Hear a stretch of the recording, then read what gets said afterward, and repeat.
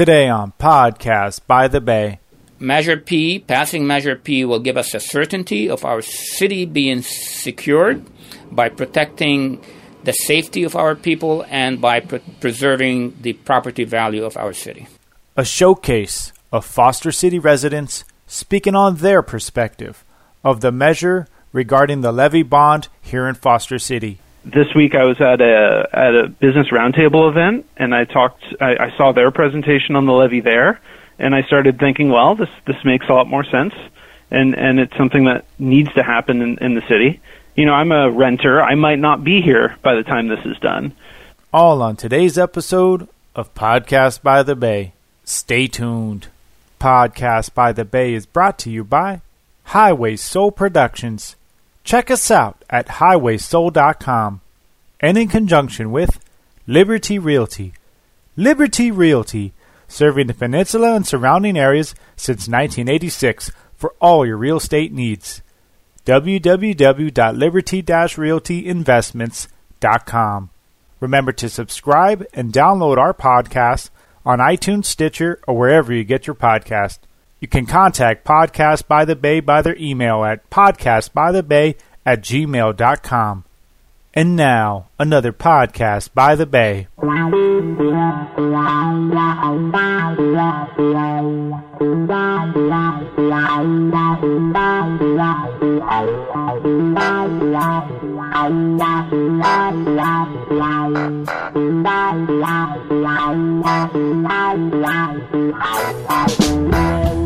Okay, welcome to Podcast by the Bay. This is Andre. And this is Patrick.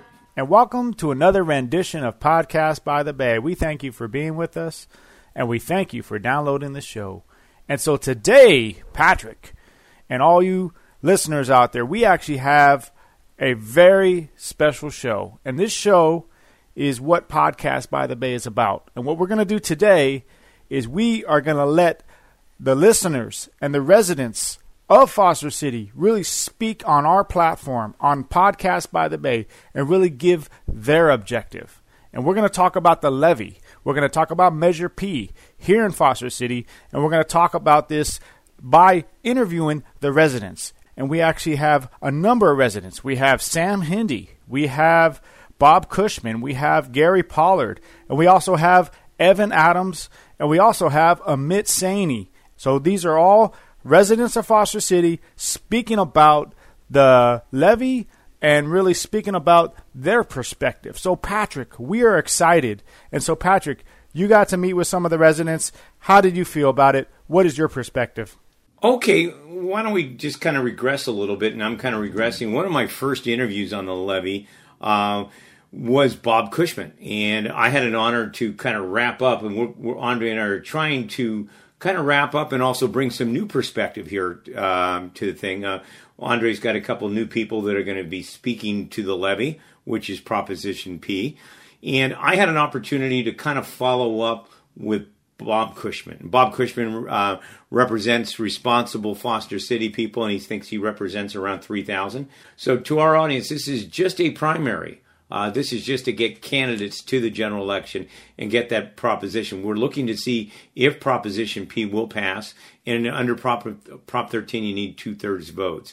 One of the ideas that came up with Bob Cushman, which has been the buzzword, is cooperation with surrounding cities. As you know, if we build up the levy, in which we are going to build it up, in counterbalance, Redwood Shores might need it, San Mateo might need it. Because when we build up the levy, it's also going to put pressure under surrounding cities. So Bob Cushman's in support of the levy, not necessarily in support of Proposition P, because he wants to see it negotiated. And for the viewers out there, so we understand, the city is also working in an override. It's not unusual in a bond situation that if we said it's $90 million, it may be $120 million by the time inflation and the difficulty is to get contractors to work it. Currently, the propaganda or the material that's out there is that Kevin Miller showed a letter that FEMA sent to the city and saying we're in compliance and that we're following our good due diligence and trying to get the levy.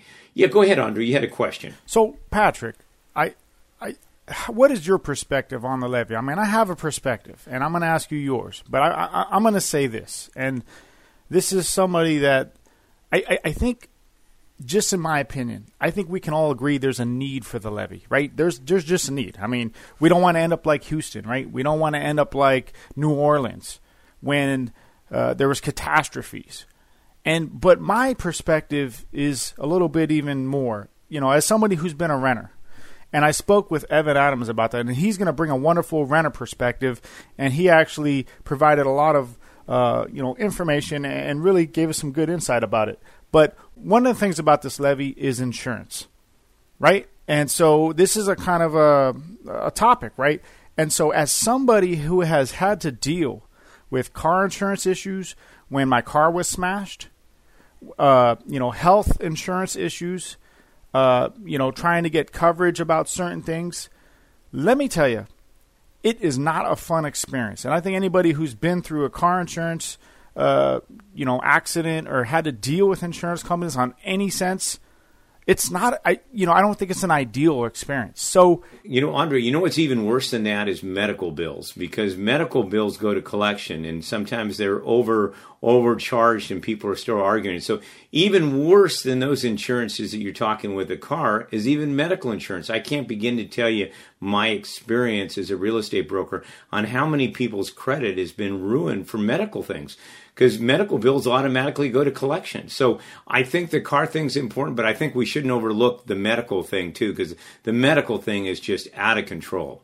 Exactly. So when I talk about insurance, and this is kind of the point, is that I just don't feel comfortable leaving insurance as, this is going to be a backup plan, and we're just going to go with that because insurance is going to take care of the costs.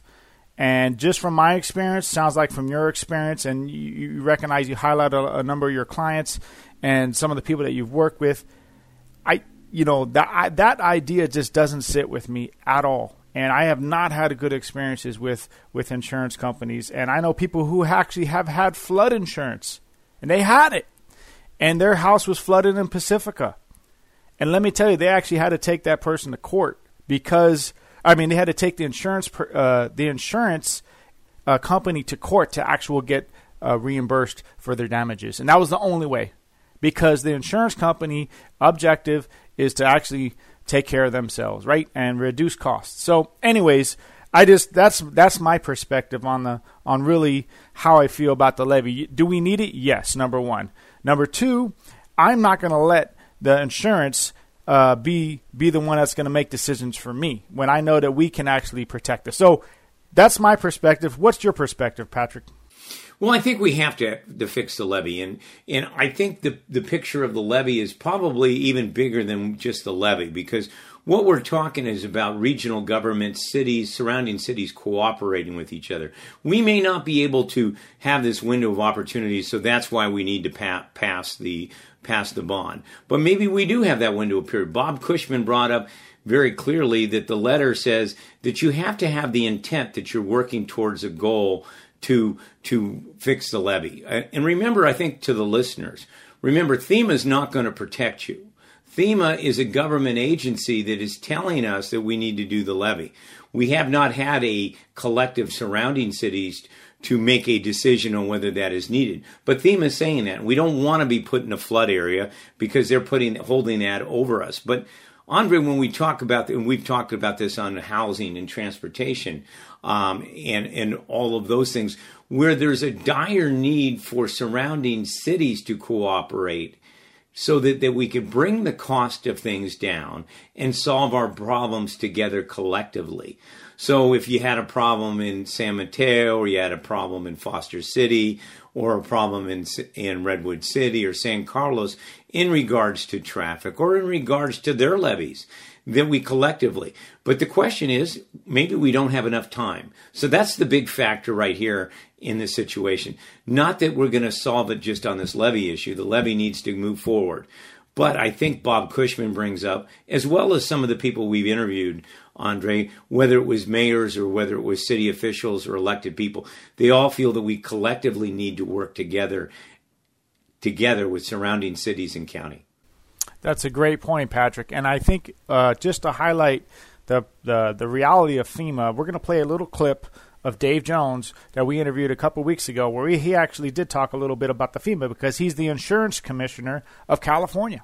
So we actually have him. So we're gonna play that clip right before we get into our Foster City Residents Special. So once again, this is our Foster City Residents Special feedback show, talking about the levy, talking about their perspective on how they came to their conclusion, what the reality is, and some of them are even going to tell you how they're going to vote. So with that, Patrick, I think we're going to go ahead and get to this exclusive discussion show about the levy, featuring many interviews with different Foster City residents, from Sam Hindy to Bob Cushman to Gary Pollard to Evan Adams and also Amit Saini. So we're going to go ahead and get to the levy show, and we'll catch you on the next time of Podcast by the Bay. So with that, this is Andre. And this is Patrick. It's important that we hear your feedback, that you had an opportunity to hear all sides of the issue. That's where we're at Podcast by the Bay. We want you to make an informed decision based on information that's coming from people that are officials and people that are just in the community that are passionate about living in Foster City. That is true. And one of the things is, we are hearing from our listeners. We are hearing from engaged people, and the people that we represent are engaged people, and they are voicing their opinions on social media, at the community meetings, at the council meetings. So this is what we're about. So, Andre, one more thing. Why don't you tell the listeners how many downloads we're up to right now? Because I think we hit a milestone since the last time we did that. Well, we're definitely pleased. We got about over 2,300 downloads. And that's thanks to you listeners out there for listening to our show, for forwarding it to your friends, telling people about it, and really advertising it on social media for us, and telling people about Podcast by the Bay. We definitely appreciate it, and we definitely appreciate that you're engaged, and we're going to make a difference in this community. All right, here we go. Foster City Residents Show starting now. We're going to start off the feedback session with actually hearing from one of our previous interviews, where Patrick interviewed current California State Insurance Commissioner, who's also running for Attorney General, Dave Jones. And so he actually describes the experience of the reality of what FEMA actually does cover, and the realities of some of the insurance, and how he's actually had to work with getting the coverage to actually be reimbursed. So here's Dave Jones, and then we're going to go right into the segue with some of our current Foster City residents. So here we go, Dave Jones. Recently we had the fires in Sonoma and Napa and Santa Rosa, and one of the things that came out of it is that FEMA didn't cover fires. Did we overcome that, or is that true? Is that a true statement? Well, I think what people misunderstand with regard to FEMA, and it's not just fires, it's any natural disaster. People think that FEMA is going to rebuild their home after the natural disaster, whether it's an earthquake or a fire or a flood. And that's not FEMA's role. FEMA's role is to provide emergency services to people who are in dire and desperate need, sometimes provide temporary housing, but they will not rebuild your home. And so it's important that people who own homes purchase home insurance. And particularly if you're in an area where there's a high risk of fire, you better make sure you have home insurance. But also, if you're in an area where there's a high risk of earthquake, you ought to get earthquake insurance. Now, I know that's controversial. It's expensive. People don't like the expense, but we are locked and loaded, all the seismologists tell us, for one or two major catastrophic earthquakes, either in the Bay Area or Los Angeles or both. And FEMA is not going to rebuild people's homes when the earthquake comes, just as FEMA is not going to rebuild your home when the fire comes. Now, the good news is that most people do have homeowners insurance. The challenge here, though, and what I've been spending a lot of time on as insurance commissioner, is getting the insurers to follow through on the promises they've made to people when they sold them that insurance. So in the North Bay, we had something on the order of about 35,000 homes partially or completely destroyed. Within that 35,000, there's about 6,500 that were completely destroyed. A lot of my work over the last year has been getting insurers to help people with regard to their recovery, and we've done a lot of important work there. We've helped a lot of people. Going forward, we are concerned about increasing unavailability of insurance, because the insurers ultimately, under state law, have the right to decide, this is the legislature's doing, not mine, whether they're going to write insurance or not. So far, it's not a crisis. They're still writing insurance in most areas, but it's something that we're looking at closely. We've made some proposals to the legislature as to things they could do to get ahead of this problem before it grows. All right. Well, thanks to current California State Insurance Commissioner Dave Jones for that feedback regarding FEMA and insurance. So now we're going to go ahead and move on to current Foster City resident you might have heard of. His name is Sam Hindy. Here we go. Welcome to Podcast by the Bay. And this is just a glimpse of before the June election, and we're going to be talking to a few of the residents and business owners in Foster City on the initiative, the P initiative, and that's on the levy. And I have the honor of talking to Sam Hindy. Sam Hindy is a business owner here at the ARCO station in Foster City. He is also a homeowner. And Sam is a public servant, but he's speaking for himself today. He's speaking on behalf of his family and the people that he knows that the levy will affect. So, Sam, why don't you tell us what your feelings are on this upcoming Initiative P for the levy? Very good. Thank you, Patrick, first of all, for giving me the opportunity to speak with you on this very, very, very important issue. As you know, I'm not speaking today in my official capacity as a mayor. I'm speaking to you as a resident, as a business owner, as somebody who really cares about Foster City and its future.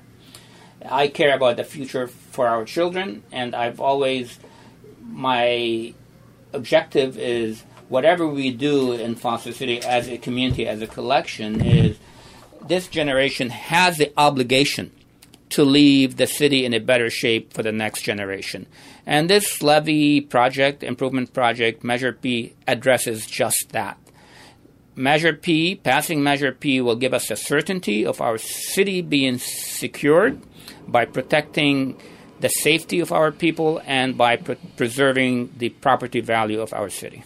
In addition, Sam, isn't it also going to prevent the homeowners from having to take out flood insurance, which could be quite costly? Absolutely. I mean, there is no doubt about it. Probably what there might be no certainty about flood insurance is when would that kick in.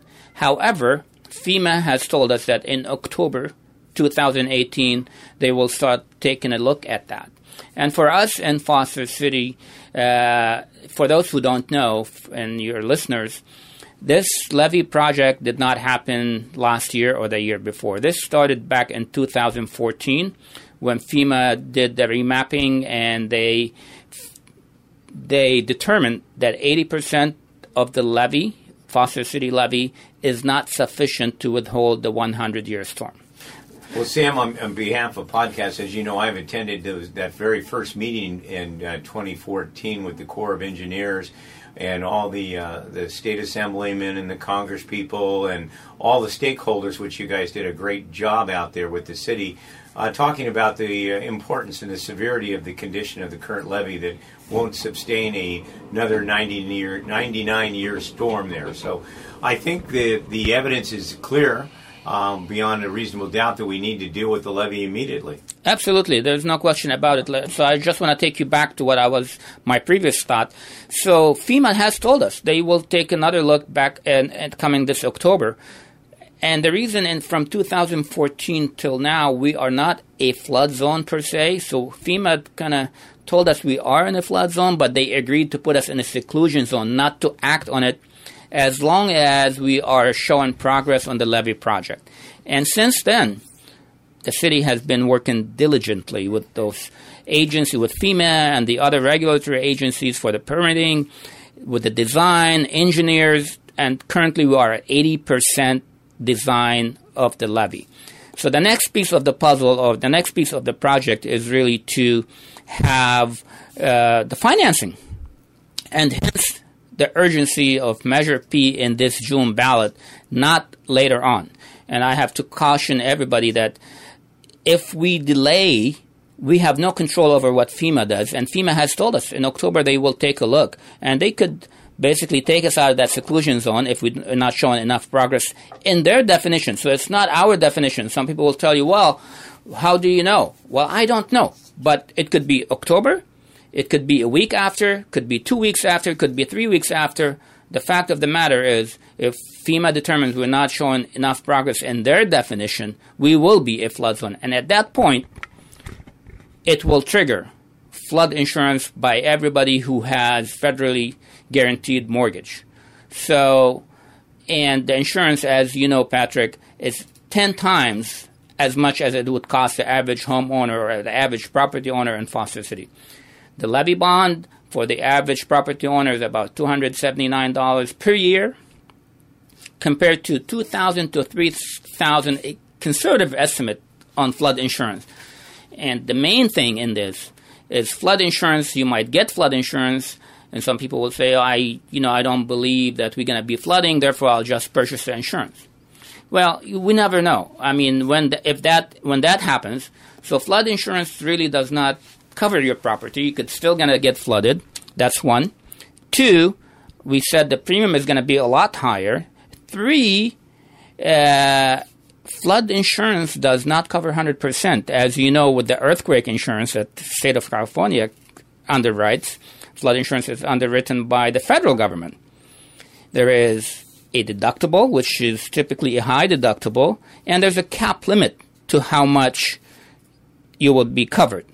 In addition to the wait time, the displacement, the suffering, this is on an individual basis. And then don't forget, if our city floods, your public services, your courtyards or your sewer pumps and all that does not work. So what happens then? It's a disaster that we, as this generation, cannot afford to ignore and have our next generation deal with it. Well, Sam, you bring up a couple of really good points, and the infrastructure out here is real critical that we do have that levy on there and that the levies increase, because without that we don't have that insurance to protect the homeowners, because even with flood insurance as a real estate broker, they have big deductibles for the foundation. They may have a $10,000 deductible for the foundation.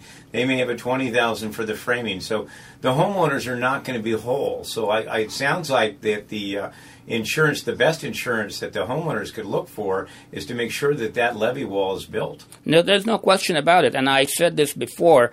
This is like if we vote no on the levy, on Measure P, because so voting no on Measure P, in essence, whether you like the politics of what's going on in the city or you don't, in essence, you are voting no for the levy, quite frankly, because we know, like I mentioned before, FEMA is going to take a look at our certification in October.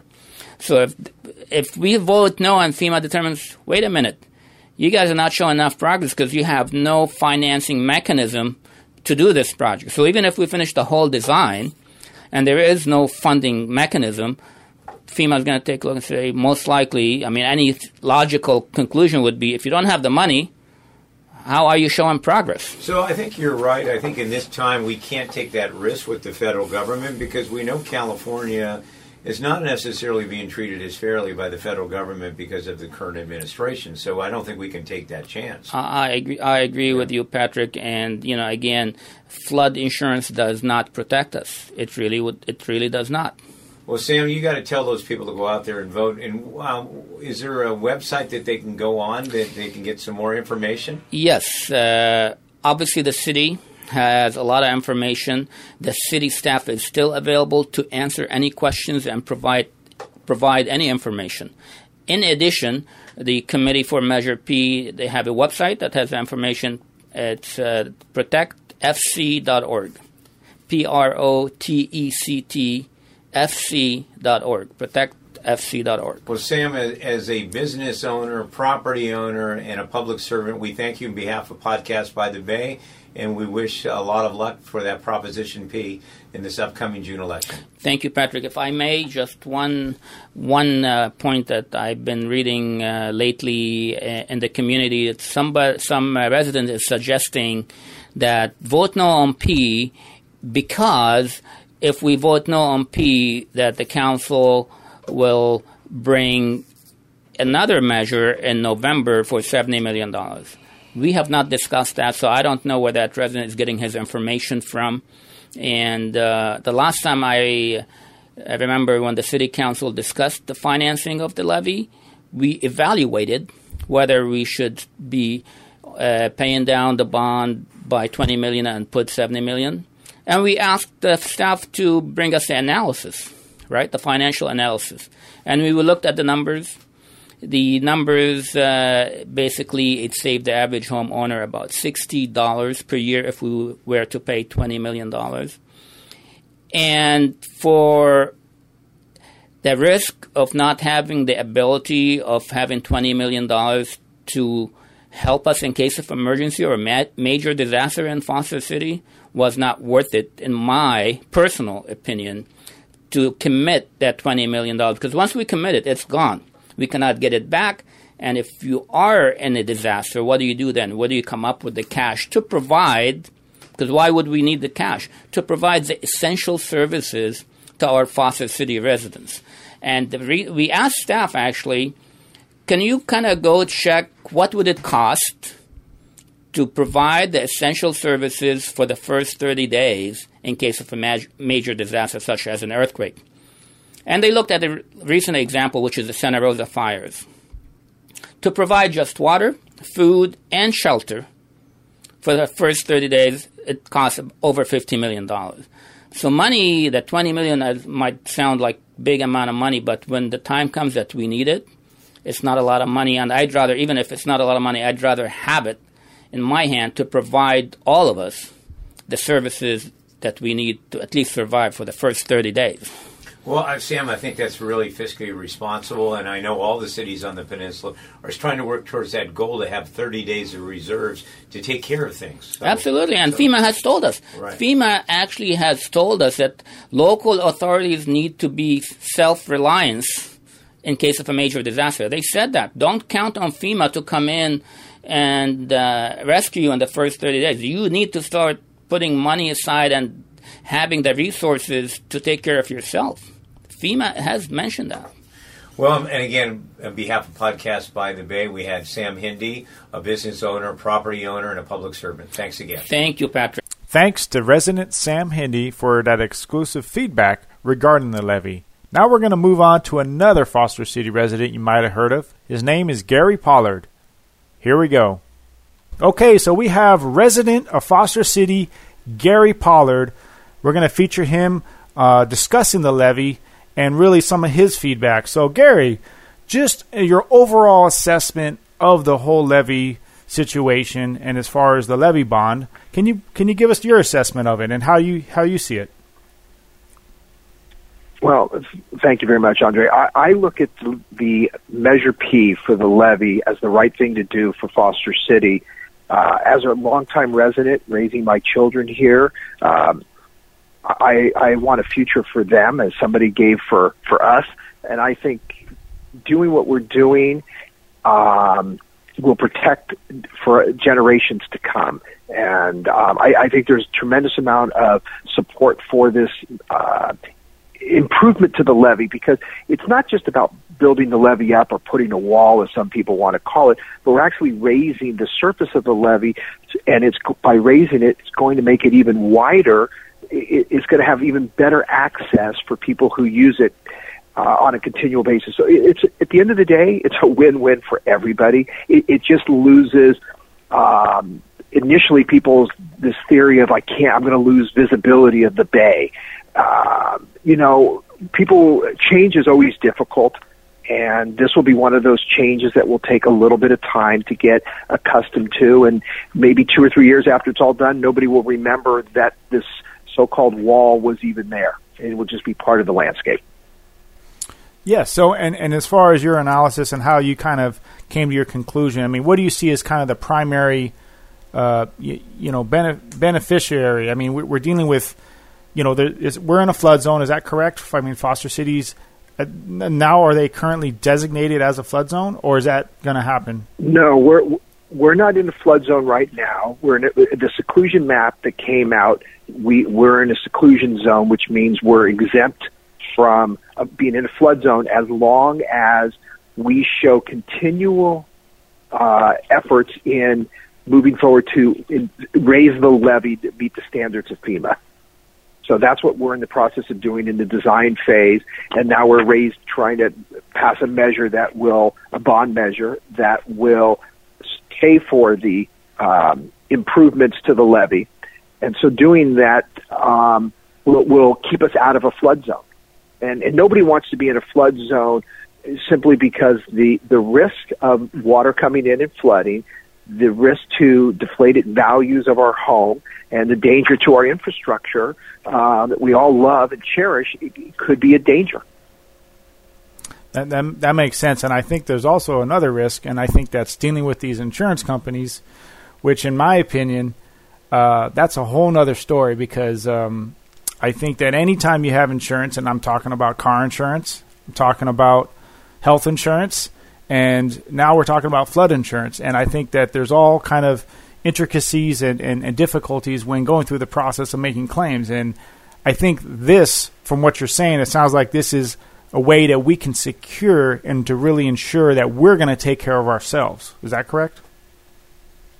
I think it's well said. And I think one of the factors, such as earthquake insurance, earthquake insurance is very, very costly, and it doesn't necessarily always cover 100%, because obviously you have deductibles, but it has to be almost where what I have learned in my research, that your home has to be completely destroyed for the insurance to even kick in.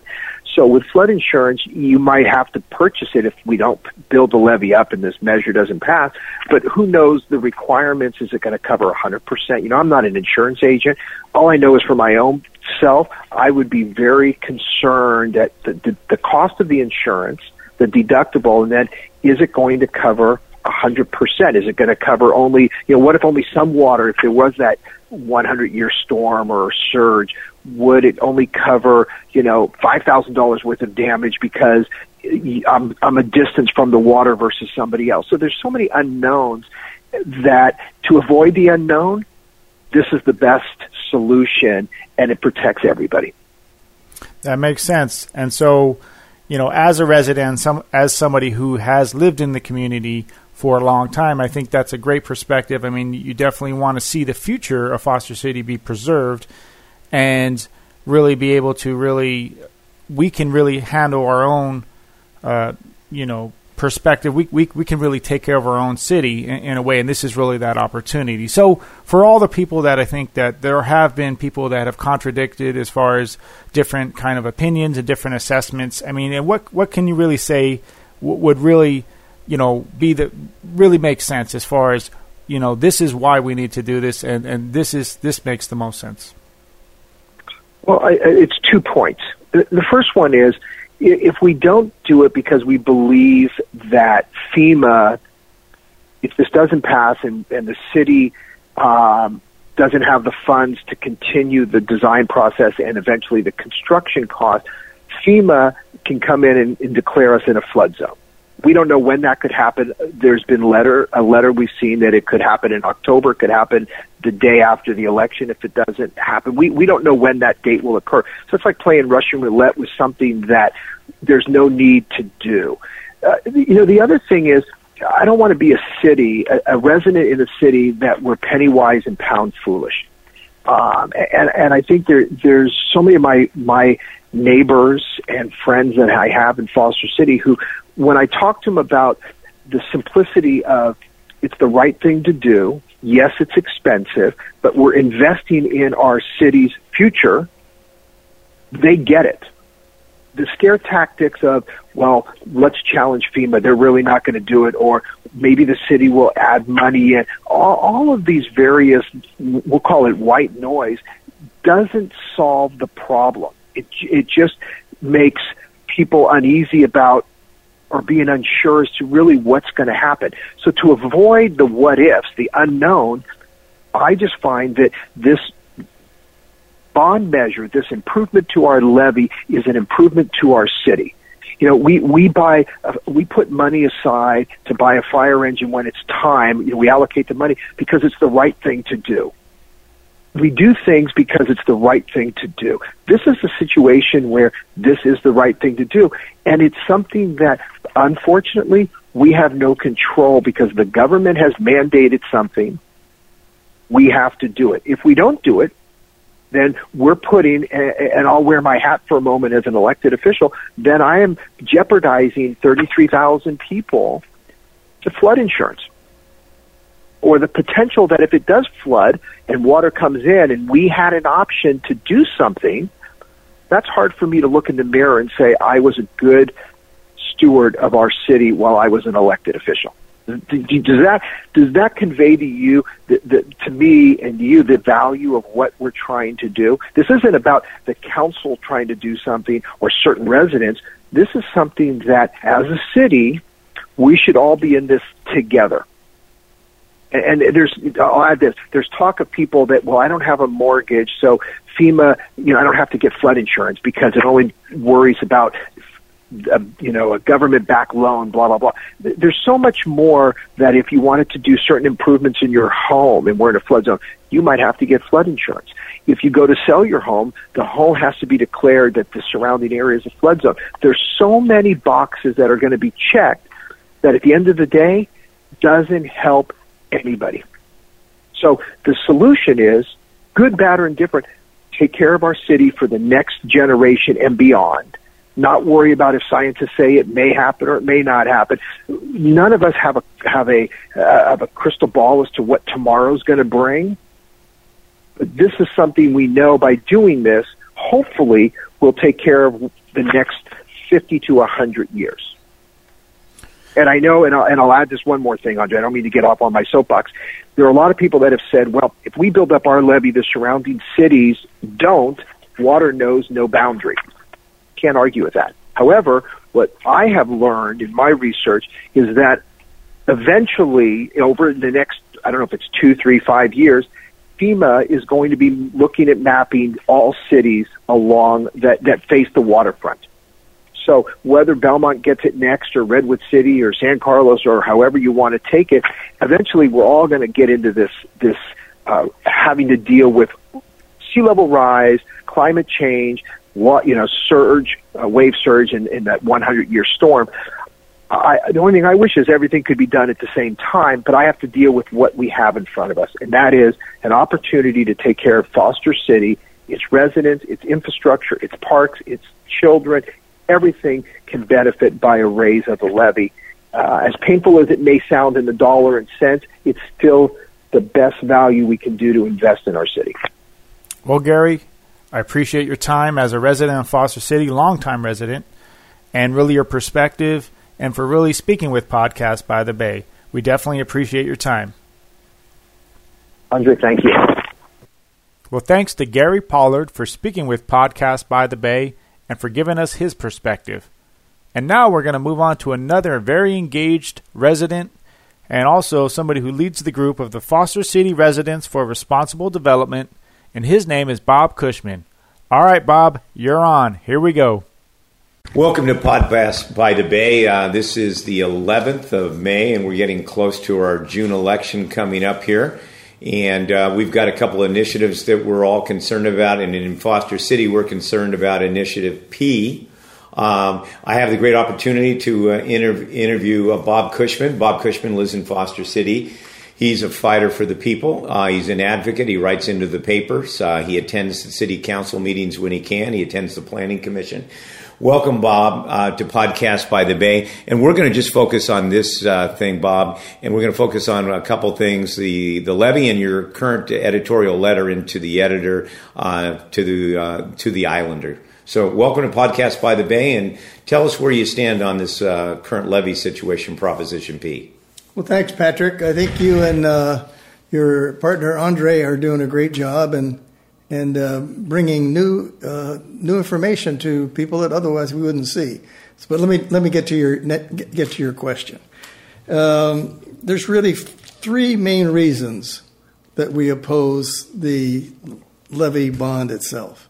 We don't oppose the levy, and by we I'm talking about Foster City Residents for Responsible Development, and I'm the spokesperson for the leadership team.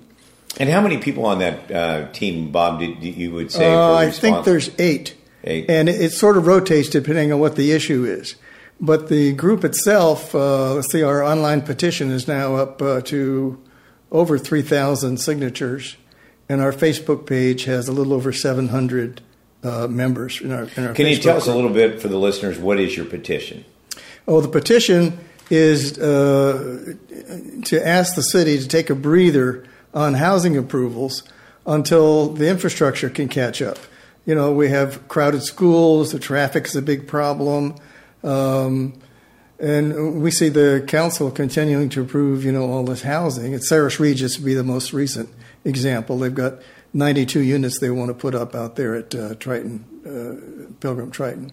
Okay, thanks for clarifying that for Sure. the listeners. And I think the sentiment is with the people, and the people don't want to see any more housing.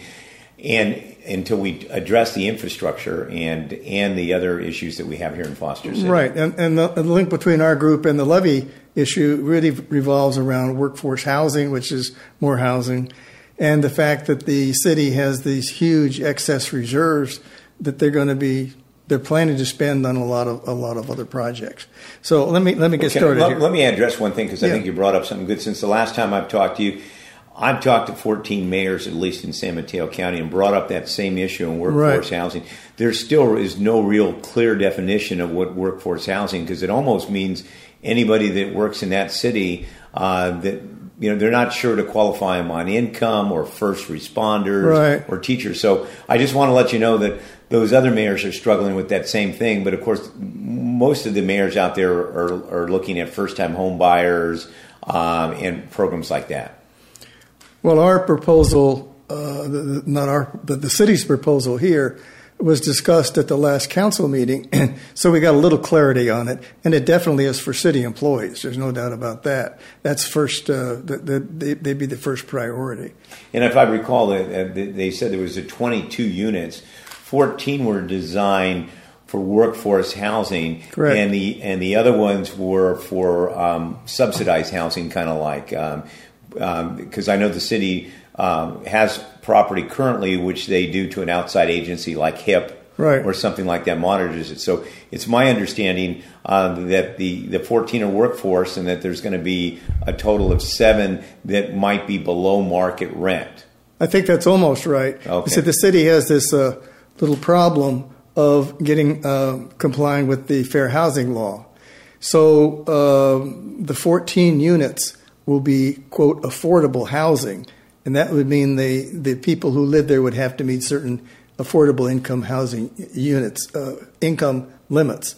The other 8 will be open for people who make more than that, people for relocation and transition and whatnot. So I think we basically see it the same way in terms of where the city's going. But there's still a lot of details to be worked out here. And so you ask a really good question, what is workforce housing for city employees? Okay, well, why don't we get into what we're talking about, that levy and how you stand on it, and that you're for a levy, but you're not for this bond. Right, and we're not opposed. We're not opposed to raising the levy, and I think we can boil this down to that we've taken this position against the bond for 3 main reasons. We believe the excess reserves, the city's reserves, should be returned to the taxpayers. And one way to do that is for the city to buy down the size of the bond from $90 million to at least $70 million, if not more. Secondly, we believe the Foster City Council should go to the people and get a 2/3 vote for major expenditures, not accumulate a large excess reserve fund that they can then spend at their discretion.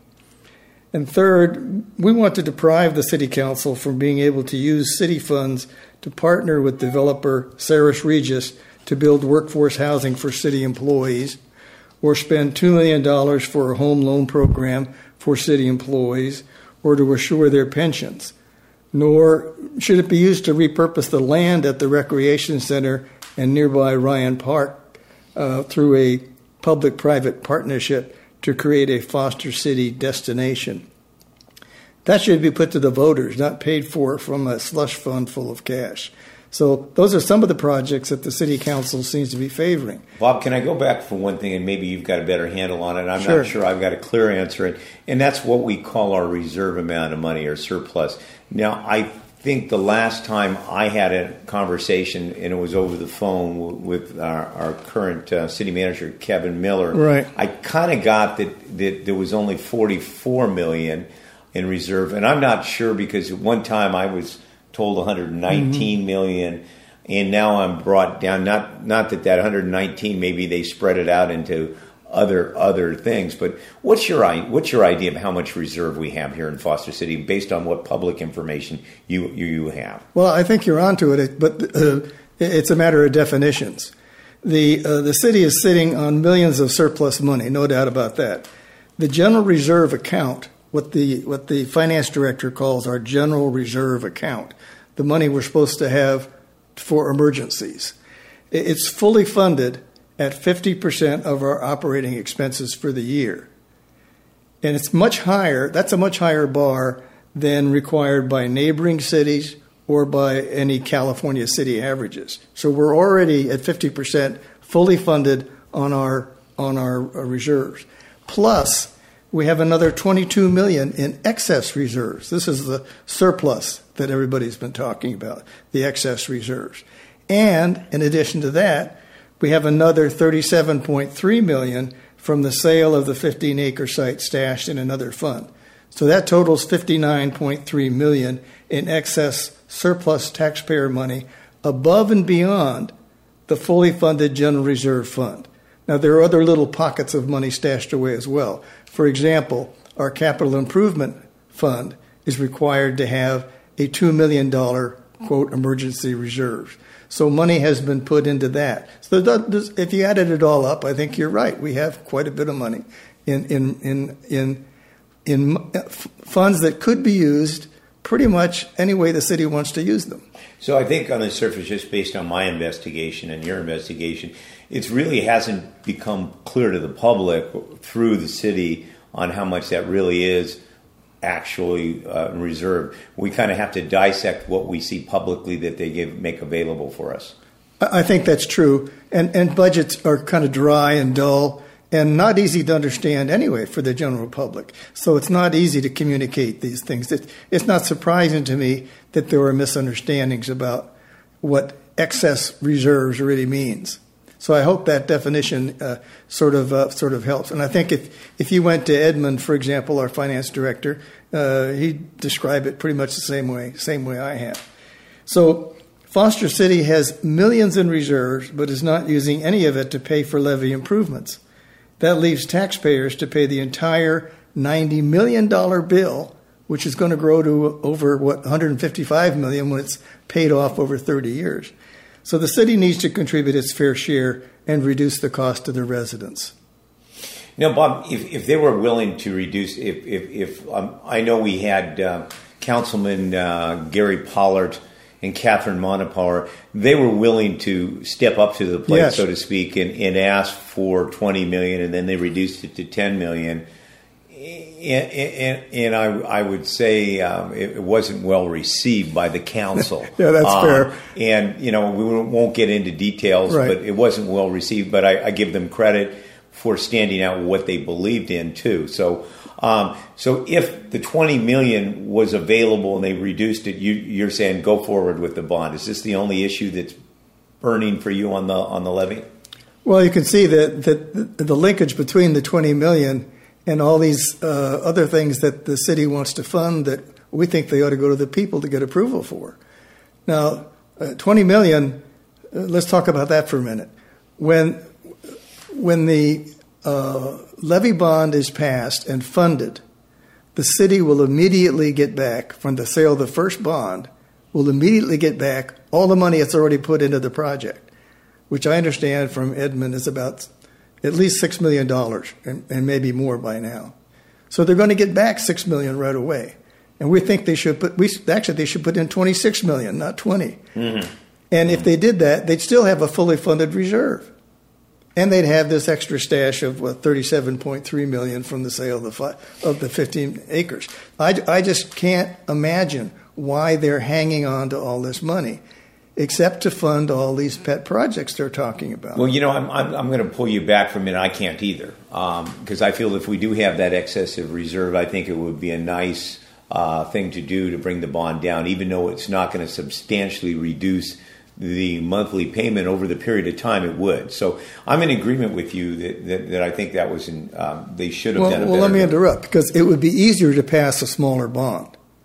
And we're prepared, sometime before June 5th, our group is going to meet with Kevin Miller and Jeff Manetta, and tell them that we are prepared to get totally behind passage of a new bond in November if they'll put in at least $20 million. Well, that's great. I think we can help pass it. Yeah. What I'm concerned about, if the bond does not pass in June by 2 or 3 percentage points, then I think we could pass it in November pretty easily if we got behind it. That sounds like that if you were holding that little ace in the hole and that was the situation, that makes sense. Well, the survey that the city did itself in February pretty well told them that the biggest argument against passing the bond would be that the city has not put in any money. So they knew, even at that point, that they had agreed to put in some money, they could have put it over the top. So if it only fails by a few percentage points, I think we could pass this bond in November. Now, my concern is that it may not pass by a lot. And that's going to be a disaster. That's going to be a real problem. What do you think? And, I know the council is trying to do their due diligence. And their main argument is they feel that FEMA is going to break down the doors and all of a sudden put us in the flood area because we're not making that progress. Right. To your understanding, is that reality or is that just kind of panicking? It's a scare tactic. The city has a letter from FEMA, which I can show to you, and it's up on Nextdoor, that says they're not going to take any action until after October. And we know that our own project planning doesn't complete the design phase of the levee until late October. So they're telling us as long as we're making progress, they're going to leave us alone, at least until November. So we have a chance to do this again in November. Now, at some point, if we stop cooperating, we stop making progress, sure, FEMA is going to put us back into a flood zone. But I think FEMA is just holding the stick over our heads to keep us moving. And that's great. That's working well. But the city has misrepresented this terribly. The flyers that went out early in this process basically said, if this bond doesn't pass on June 5th, we're going immediately into a flood zone. And that's not true. FEMA has told us that's not true. Well, Bob, I appreciate you bringing that.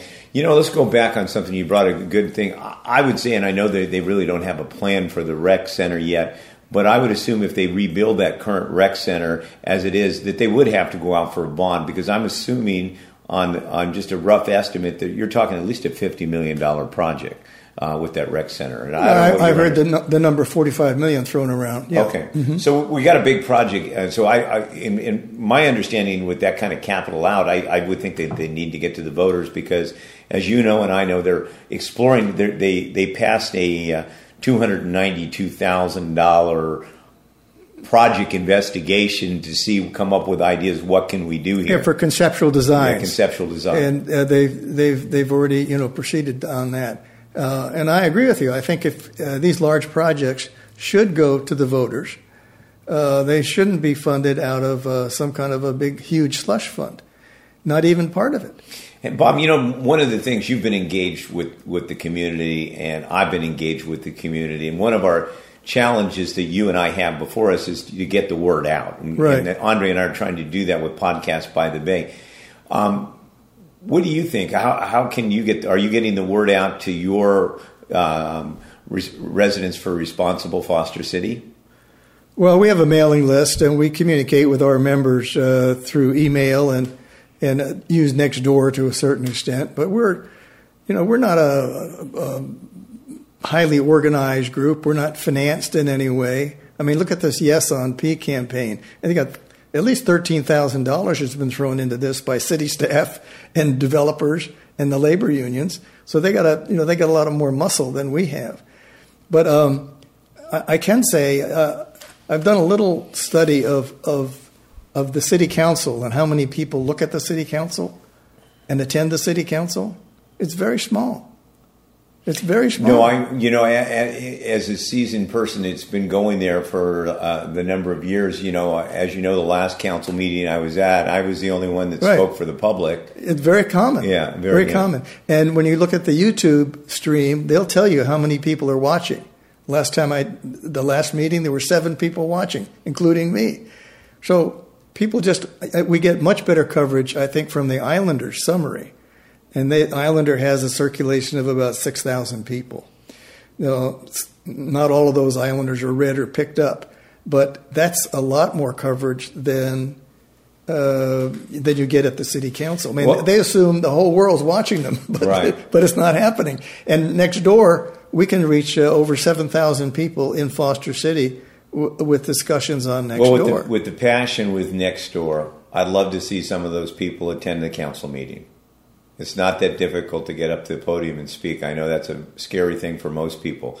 So I would encourage those people out there, and we will have, I think, a couple more council meetings prior to the election in June. So, right. Any closing words from Podcast by the Bay, Bob? Again, we appreciate your time and your devotion to the community. Thank you, Patrick. You and Andre are doing a great job. You're bringing stuff to the public that they ordinarily wouldn't hear. I think it's important to realize that many of us have already received our ballots and already sent them on in. So this is going to be decided well before June 5th and well before the council meetings that you're talking about. But I agree with you. I would like to see more people involved in civic affairs in Foster City. I have great faith in the public. I think the bigger the ball of light, the more darkness it touches. I think it's going to be healthy for the community, and it's a shame that we have such low levels of participation in civic affairs. Again, thank you from Podcast by the Bay. Thank you, Patrick. Well, thanks, Bob, for speaking with Podcast by the Bay and for bringing some alternate perspectives on the levee and for really highlighting some different issues. And now we're going to speak with another Foster City resident, Amit Saini. And Amit conducts various analysis to come to his conclusion, and we're going to hear about that in his interview. Here we go. Okay, we have a resident here. We're going to feature another resident here, and this is Amit Saini. And so one of the things about Amit, and you might see him on Nextdoor, you might see him on some of the different social media sites, is he has actually a lot of perspectives. You actually have written in some articles, actually, in some of the papers, right? Like in the Journal and the Islander. Is that correct? Yeah. First of all, good evening to all the listeners, and thank you, Andre, for having me on the podcast. You're right. Yes, I did write an article on the Islander magazine. I whenever the levee is such a complicated issue, and I think it behooves all residents to pay close attention to that and make sure they sort of do their own research, which is exactly what I set out to do before I wrote that article in the Islander.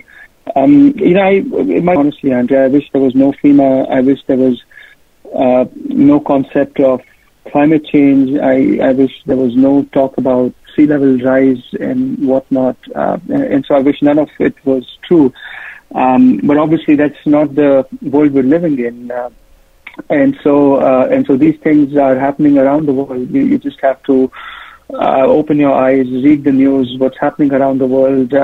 Climate change is happening. It's happening in Tahoe. Look at the snow levels in Tahoe. And, there's a school of thought that says, climate change has always happened, or, humans have caused it. It doesn't quite matter as far as we are concerned. As far as I am concerned, there is an organization called FEMA. They employ scientists and mathematical modeling experts, and they are saying something. And now the question is, okay, do I want to accept that, or do I think I have more knowledge and experience than an entire, FEMA department? And so that to me is sort of just being ignorant. So I choose to accept what FEMA is saying. If they're saying we've done more modeling, we've done more studies, and, here are the risks we're seeing, I sort of choose to accept that at face value. And so that sort of forms the basis of subsequent research that I have conducted. I don't know how there's a sentiment right now that somehow Foster City can take FEMA to court. I rarely think going the legal route, incurring high legal fees is a good idea, and what comes out of that is a question mark. You have no idea how that's going to shape up. So you spoke upon some research you've done. So what type of research have you done for the listeners so they can kind of understand how you actually are looking at this? You came to your conclusion. Yeah, good question, Andre. So it's sort of not one thing; it's a number of different things. First of all, just generally be aware that the incident of severe weather there's a much higher frequency that's happening all around the world, right? You can read it in the news, you can see it in other parts of our country. So be aware that that is going on. Floods are getting more severe. Hear what the head of FEMA has to say. He recently went on record to say that FEMA doesn't have the financial resources to help out with a lot of disaster type situations, and FEMA was actually encouraging the local authorities to shore up their own reserves, right? So sort of be aware of that. I researched on what the head of FEMA is saying, how's the political landscape in Washington and whatnot. And then what I did was I educated myself on the latest reference. So there's a website, you can go there, you can put your address, and that'll tell you, whether you're in a flood rating or not. Basically, all of Bay Area is in a flood rating. It matters, how severe that rating is. And so essentially all of Foster City, my house, your house, the houses by Beach Park, all of them fall under what is called as a seclusion rating that's defined by a X. And so that was my second data point. And my third data point was I called up two insurance companies. One was Farmers, one was State Farm, both located here in Foster City. And I asked them for a quotation. Hey, this is where I live. This is my address. How much would it cost me? And I learned that all flood insurance programs, no matter which insurance company you go to, all of them are underwritten by the same federal agency, and that's NFIP, National Flood Insurance Program. And so the cost for me came out to $450 annually. And so then I asked them that, hey, what rating do you see in your system? And they confirmed we see an X rating, seclusion zone rating. And so then I asked them, okay, what if this rating goes away? What if it changes? And they can't give me a quote if the rating changes because their software is not designed to, manually enter a different rating that's more severe. And so then the best reference point you have is from people who live in North Shore, and based on responses on Nextdoor, it's a wide estimate. Some people pay about $1,000 in flood insurance. Some people are a little bit higher. But for me, the deciding factor was really simple. For my home, the bond would come to about $525 or $550, which is sort of not too high from the $450 I might have to pay for insurance. So for $100 extra dollars, do I want the comfort of knowing that, hey, there's a levy that's actually going to do something to protect us, versus being at the whims and fancy of an insurance company.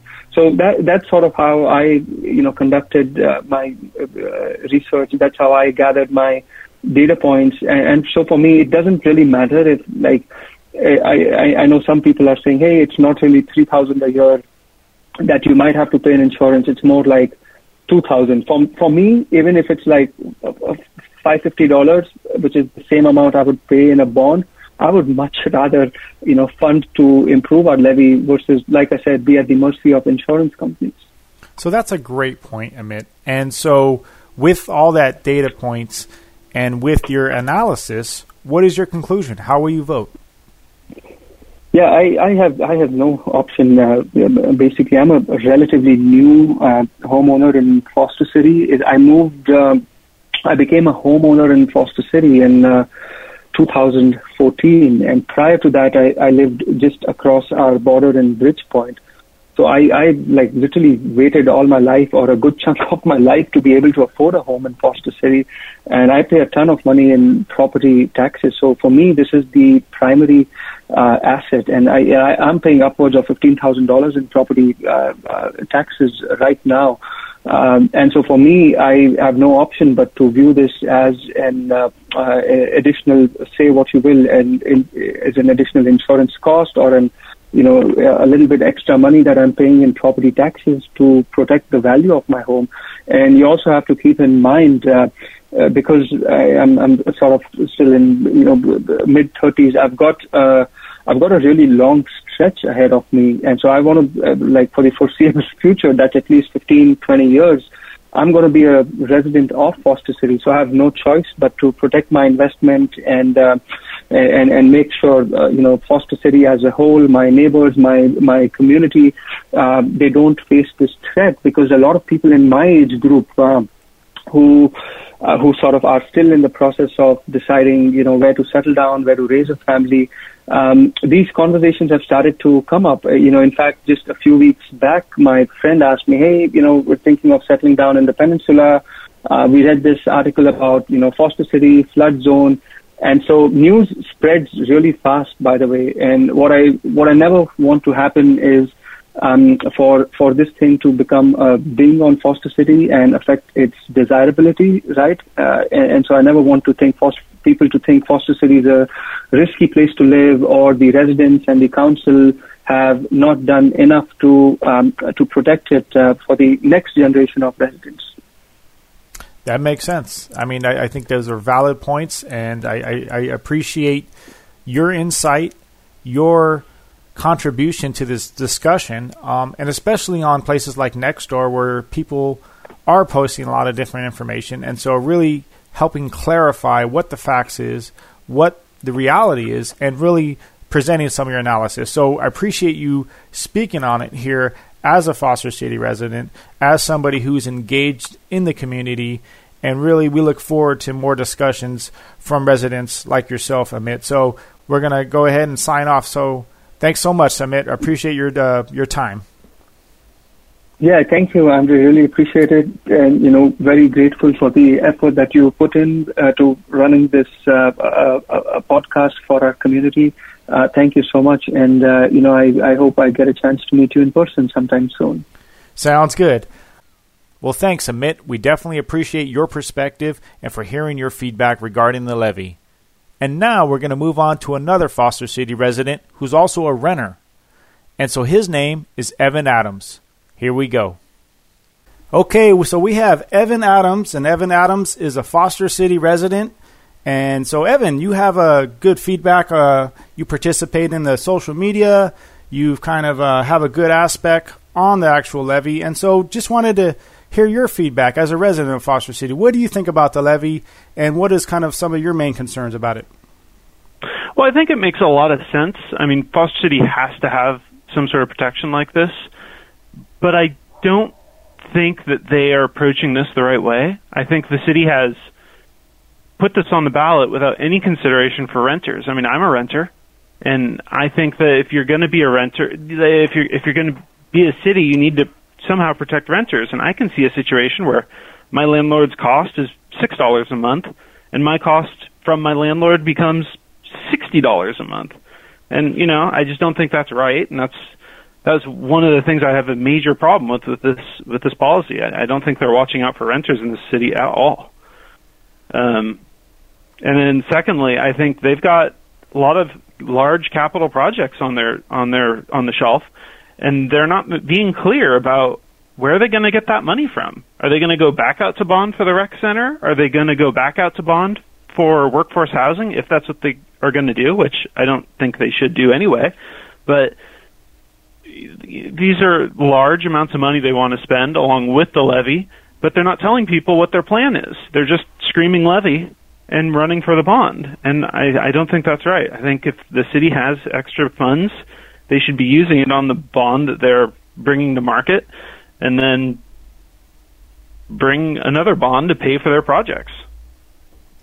So that's kind of the two things. Renters and cities shouldn't be in the business of hoarding cash like they are.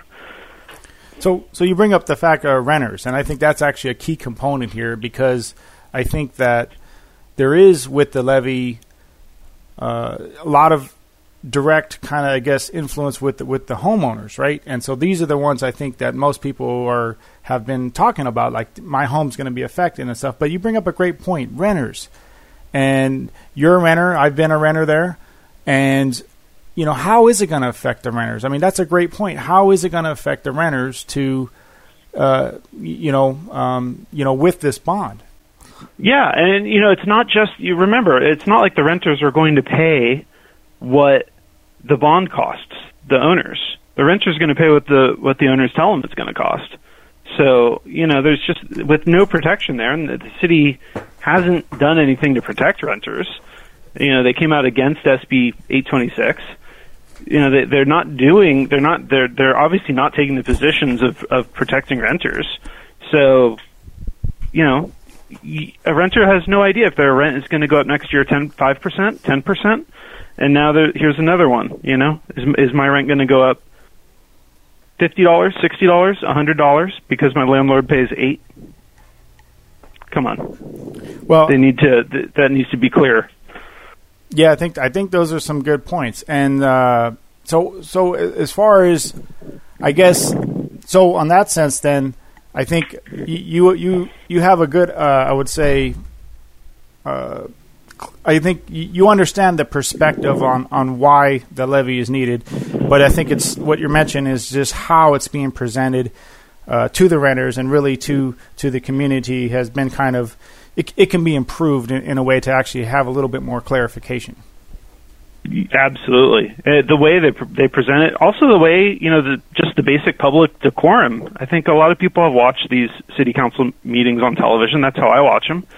And there's just a lack of civility from elected officials on the subject. And anytime I see someone get that nasty, I think something's up. And I'm more likely to hit the brakes than I am to, hit the gas on huge bond measures on anything. You also mentioned a couple of the other kind of things like the rec center and then some of the workforce housing. So, and I guess it sounded like you were concerned that potentially there are going to be more bond measures and things like that. And how are they going to actually raise the money? And so I think managing the money was kind of a concern as well. Well, I'm sure they're going to imagine that they have accumulated a tremendous war chest of funds. And it's become clear, especially at the last council meeting, that there are funds set aside for appreciating assets, I guess I would say, and those are in a lockbox. But there are also other funds that they say will be used for an emergency. Well, are we in a housing emergency? We've heard them all say that. Does that mean they're going to use the housing emergency as an excuse to use those funds for something like workforce housing? I don't think that's, that has me concerned. I think that's something voters should be able to decide, because that's a major change in the way the city operates.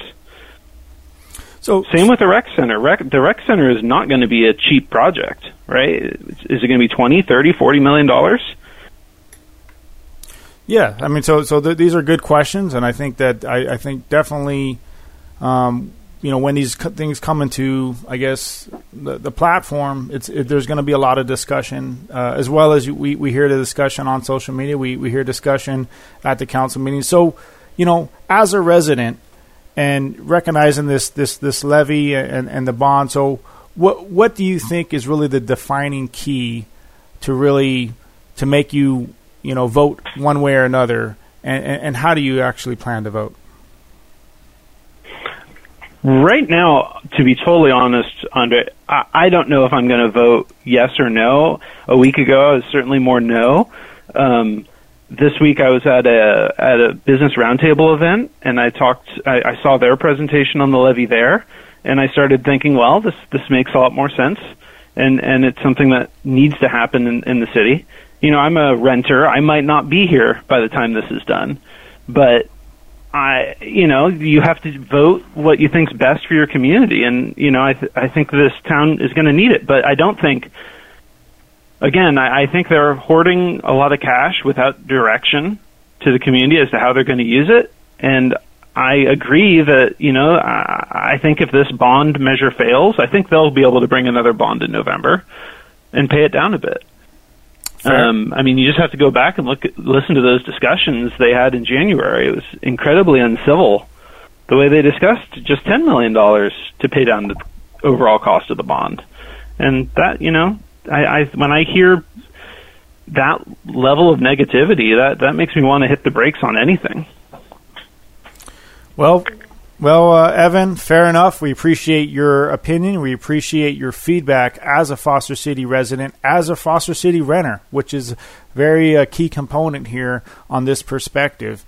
And we definitely appreciate your time here at Podcast by the Bay and just listening, because we actually want to bring the residents' feedback to the forefront. We want to give people an opportunity to give their concerns, because I think this issue, as well a lot of the other issues, a lot of people do have concerns, and they want to get facts. And I appreciate the fact that you even said it. I went down to another presentation, and they had a kind of a different perspective, and it really kind of shed some light on some different things. So I think that it's nice to hear from engaged citizens, people who are in the community that are paying attention, and we definitely appreciate your time, Evan. Thanks, Andre. I listen to every episode while I drive around for work. Thank you so much. All right. Well, we hope you enjoyed that episode of Podcast by the Bay and really hearing from your constituents, your fellow neighbors, your fellow Foster City residents, discussing the levy, discussing what's happening in our community at the council meetings, and just really being engaged, because these are the discussions we are having at the coffee shops, right? We are having with our neighbors. We're having over the phone. We're having at the council meetings. And so we appreciate all the residents that we spoke with, and for hearing their perspective, and for really enlightening us and the listeners alike. So with that, we're going to go ahead and we'll sign off, and we'll catch you on the next time of Podcast by the Bay. Stay tuned.